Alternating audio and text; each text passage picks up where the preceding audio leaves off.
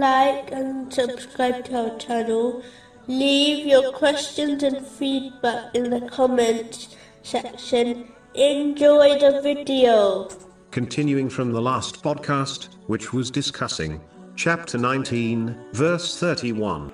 And has enjoined upon me prayer.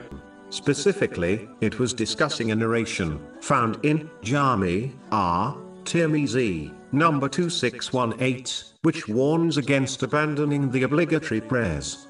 Many believe that the following verse of the Holy Quran refers to those who unnecessarily delay their prayers, which has been mentioned in Tafsir Ibn Kathir, volume 10, pages 603 and 604.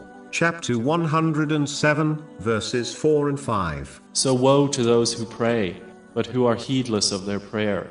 Here, Allah, the Exalted, has clearly cursed those who have adopted this evil trait. How can one find success in this world or the next if they have been removed from the mercy of Allah, the Exalted, the Holy Prophet, peace and blessings be upon him, in a narration found in Sunan an-Nasa'i, number 512, has declared that delaying one's prayer unnecessarily is a sign of hypocrisy. The Holy Quran has made it clear that one of the main reasons people will enter hell is failing to establish the obligatory prayers. Chapter 74, verses 42 and 43. And asking them, what put you into Sakha?